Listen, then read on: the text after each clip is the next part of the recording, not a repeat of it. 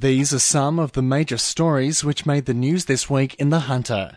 It's estimated around 750 Hunter coal miners at the Mayuna and Mandalong mines could lose their jobs when a Roaring power station closes in 2025. The numbers came out in a budget estimates hearing with the Deputy Premier. It's understood Centennial Coal hopes to pivot to exporting coal, but only Mandalong currently has rail access to the port. Both collieries feed the power station. Hunter Jobs Alliance coordinator Warwick Jordan said two critical things need to happen before the workers are out of a job. One is providing every available support for workers as far as allowing them to assess their options and look at what they want to do next, be supported with their career advice and their financial advice and training options and so on, and make those choices available for workers. The other thing that obviously needs to be done is creating new opportunities, particularly in the local economy. The Federal Resources Minister says a new report alleging Labor hire is shortchanging Hunter miners $250 million a year was union propaganda. Labor was backing the findings, but Keith Pitt said mine workers should not be fooled by the claims. Independent candidate for Hunter Stuart Bonds fell out with his former party One Nation on the issue of casualisation.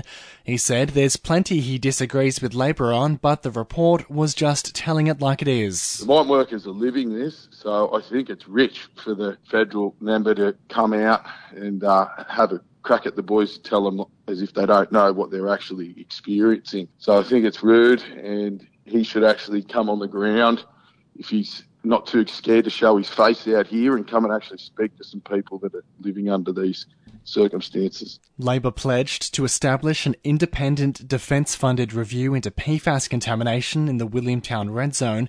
The opposition says its government would explore alternative land uses and the potential for government acquisition of land. Teachers across the Hunter and the state walked off the job on Wednesday for the second time in 6 months. The New South Wales Teachers Federation is calling on the government to scrap a current cap on pay rates and address staff shortages in the sector. Regional organiser Jack Galvin-Waite said it's a last resort and the Premier won't listen. Teachers across the Hunter are striking today because we're fed up with a government that's shown that it doesn't care about students and it doesn't care about the profession. We suspended our industrial campaign in Term 1 and tried to negotiate, but they refused to listen. Teachers have been left with no alternative but to act today. Nurses and Midwives Association members also held a rally outside the John Hunter Hospital. It was marking the International Day of the Midwife, but members were calling for the state government to commit to better nurse-to-patient ratios. John Hunter Branch Secretary Rachel Hughes said the government might recognise their hard work, but it needs to show some respect. It makes no sense at all. None whatsoever. Babies are not counted in numbers. You can have mothers who have more than one baby. So say you've got a midwife looking after 8 mothers, maybe 12 babies if they've had more than one. That's 20 patients for one midwife. How on earth are they supposed to keep everybody safe with that sort of numbers? And Lake Macquarie locals were recognised for their contributions to the community at a ceremony over the weekend. Public health physician Dr. David Durheim was named the city's Ambassador of the Year for his work in guiding the Hunter through the COVID-19 pandemic.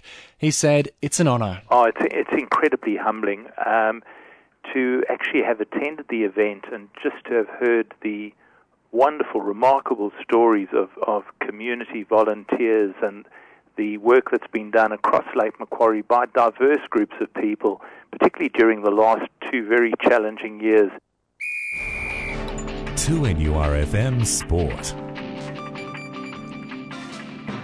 And in sport this week, the Newcastle Knights faced their 11th loss in a row with a 50-2 loss to the Storm, leading them into last place on the leaderboard.